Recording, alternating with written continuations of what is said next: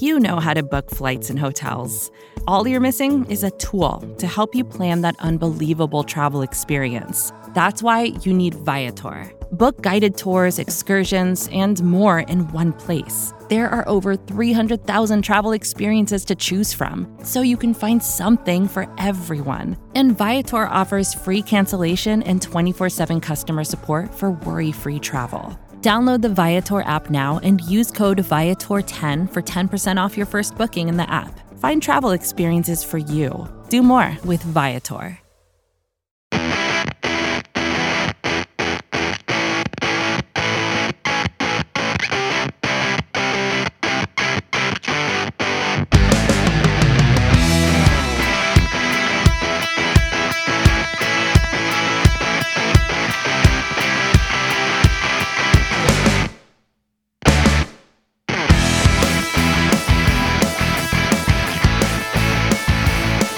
This is the Saturday Scouting Report episode here for Big Blue View. We are coming to you on championship weekend. We've got a number of conference championships being played throughout the day, so we hope this serves as a nice little taste for what is to come. Some fantastic games later. We'll discuss some of those games, but as we typically do with these Scouting Report shows, I, Joe DeLeon, and my co-host Chris Flum are going to provide you with the latest draft prospect scouting report, and it just so happens we picked a guy who may not be playing today, but is still considered to be a first-round edge prospect, a position of need for the Giants. That, of course, being Kwity Paye from Michigan. Now, Kwity Paye is an interesting prospect, and there are various outlets that are serious fans of his. We're not exactly on that top 15 hype compared to some of these other sites and some of these other analysts,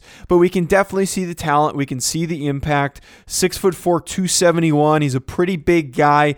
We're going to talk a little bit more about the scheme fit a little bit later on, but Chris, you look at him physically, he's very, very lean. He's not really a fat 270 like we sometimes see with various players playing this edge position that are closer to 270. But I would say I think he's likely maxed out at that 270, 272 number. Yeah, he might be able to get a little bit bigger, but I wouldn't expect him to play at much more than like 275 or so, at least not without losing any of his athleticism. And he is a fairly athletic prospect. Watching him, he is very much a Jim Harbaugh defensive end. We have seen a bunch of these guys come out in recent years, all of them pretty much right around that 6'4", 6'5", 270 to 275 range.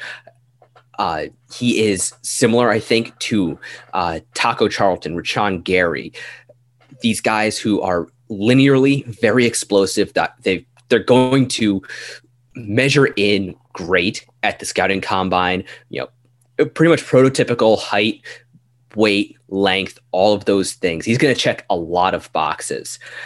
And I think I'm not sure you can truly call him scheme versatile or scheme diverse, but he can play on either side of the defensive line. He did that in college. He can stand up. He can rush from like a wide 9 alignment or all the way inside to potentially even being an inside rusher. Watching him on tape, what stands out to me is his technique. Yeah, a lot of people are going to be talking about his athleticism. He actually topped the annual preseason freaks list that Bruce Feldman puts out, supposedly running a 4.57 40-yard dash, 6'3", I think 6'3", 3-cone drill, and a 40-inch vertical. Personally, I didn't see any of those numbers on his tape, but what I did see was some surprisingly polished hand usage. Yeah, the hand usage is the one thing that I really want to emphasize here. That is his biggest strength, and it makes sense. It's coupled with a very high motor. I see a guy that busts his butt, that works very, very hard. He has a relentless approach to playing the edge position where he doesn't stop until the whistle's blown. There's not really a lot of plays where you can see him slow down towards the end of the play. He's a guy that will go until he's forced to stop by the parameters of a play.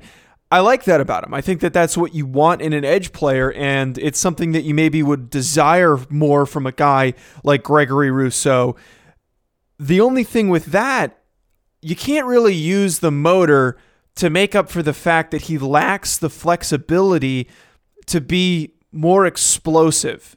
Edge is one of those positions where you need twitch, you need fluidity and flexibility to go from being a good, strong edge player to being an elite one that is unblockable. And what then carries over with those flexibility issues that I see, Chris, is I see a bad tendency to start to rise on some of these plays. He's got a really low stance, which I absolutely love. But as the play starts to progress and pretty quickly into the play as he comes out of that stance, he starts attacking these offensive tackles way too high for my comfort level. That is something that needs to be worked on. And sadly, more often than not, it's not something that is easily coached out of a player. Yeah, when you see guys who pop up right out of their stance, they have a tendency to just carry that through for the rest of their career. And it is frustrating because he does have a low stance. He starts a play with very good leverage, and you can see him get a push on offensive tackles. He gets good leverage with his hips and pad level. He gets good leverage with his hands. He gets in tackles' chest plates. He can control them. He can keep them from engaging with him. He does a good job of extending his arms, making use of his length. But then it seems like his rushes always stall because he loses that leverage. The tackles are able to re-anchor. And then the play is, even though he keeps fighting, the play is pretty much over for him at that point. And as you say, with edge rushers, they're kind of like cornerbacks where you need to be a good athlete, a good all-around athlete to be an elite player. There really aren't any edge rushers, be it defensive end or outside linebacker, who are perennial double-digit sack producers, guys who just live in opponents' backfields, who can't bend an edge, guys who don't have that lateral agility, don't have that lower body flexibility to beat tackles around the edge with speed. And unfortunately, Paye doesn't really have that. I noticed some stiffness in his hips, definite stiffness in his ankles, and you could see him have to play high, take extra steps, slow down his rush when he was asked to cut an edge sharply, and he just doesn't have that cornering ability.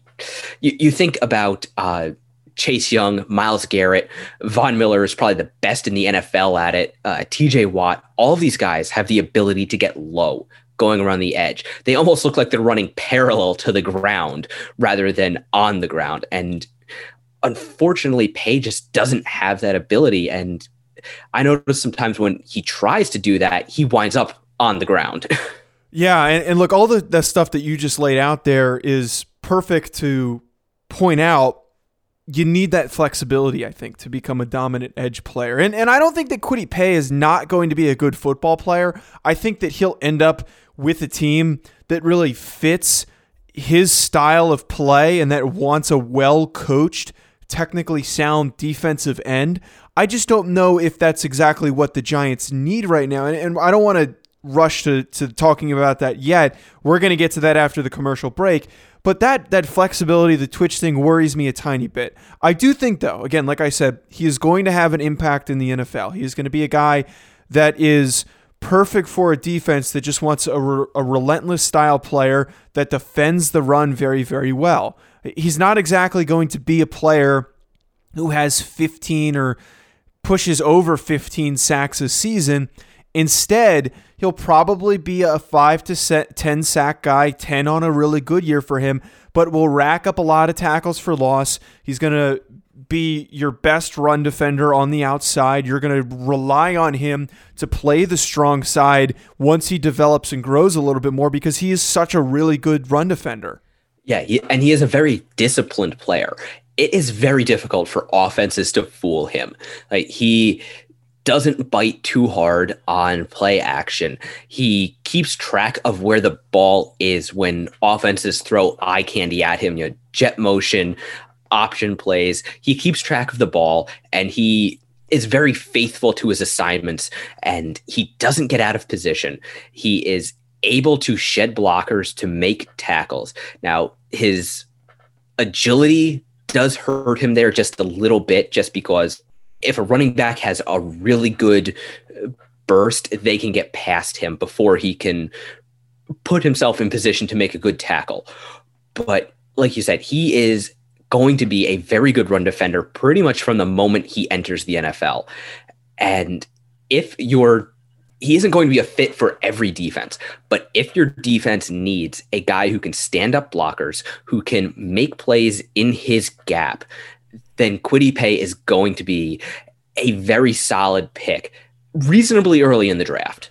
Yeah, solid is the key thing here. And the last thing I just want to wrap up with talking about him here, in terms of that awareness, I see a guy who can diagnose and read the things that are playing out in front of him. And I like guys that are not overreactive when they go unblocked. I see a guy that remains disciplined, and he plays down the line of scrimmage very, very well to track the football. That's a very strong trait. That's what you want with your edge defender, and for him to make plays against the run. Coming up, we're going to talk about his pro projection and why he might not exactly be the best fit for the Giants. With threats to our nation waiting around every corner, adaptability is more important than ever. When conditions change without notice, quick strategic thinking is crucial. And with obstacles consistently impending, determination is essential in overcoming them. It's this willingness, decisiveness, and resilience that sets Marines apart. With our fighting spirit, we don't just fight battles, we win them. Marines are the constant our nation counts on to fight the unknown. And through adaptable problem solving, we do just that. Learn more at marines.com. So, Chris, I want to highlight here when discussing Kwity Paye, the reason why I'm not really sure if he makes a lot of sense with the Giants right now is because this current lineup is a bit full up on outside defenders, edge defenders, more so the outside linebackers that are good, strong run defenders. Kyler Fackrell, Lorenzo Carter was doing a really good job of playing the run. What's lacking for this Giants group is a de facto pass rusher, and I think if you're in the spot to draft Kwity Paye, I don't know if you pull the trigger because you just be adding to a group that already fills those players. You need to go and get somebody who's going to be more of a pass rusher rather than a edge defending run player. Yeah, that is, I think, exactly what the Giants need. It's something we wind up saying almost every week, that they need speed off the edge. They need guys who can threaten the backfield, force offensive lines to have to account for them in their blocking schemes. And Paye, I don't think, is that player. To me, he kind of reminds me of Trey Flowers, Adrian Claiborne, maybe like a Derek Barnett, Brandon Graham at the extreme top end. You know, as we said in the first half, he's probably going to be somewhere in like a 6 to 8 sack a year range. And the Giants kind of already have those guys. They've got guys along their defensive line who are big, stout run defenders. They've got some outside linebackers who can do a lot of the same things that Paye does. What they don't have is that guy who can set everybody else up as a pass rusher, who can get the defense off the field when they absolutely need to get off the field. A guy who can get home when the secondary isn't able to force the quarterback to hold the ball for 5 seconds. And I just don't think that is Paye's game. Yeah, I would like to see the Giants target maybe somebody who is a little bit smaller, a little bit more versatile, and less of maybe a classic 4-3 defensive end. Right, that's the key thing for me. I would like to see somebody who is a little bit leaner. That 270 number is just way too big for working within this system. You need somebody who's more of a fluid pass rusher rather than a technically sound, disciplined run defender. We also would like to hit on, but to wrap up today's show, some of the key conference championship matchups that we're going to be watching this weekend. I'm going to tune into as many of these as I can.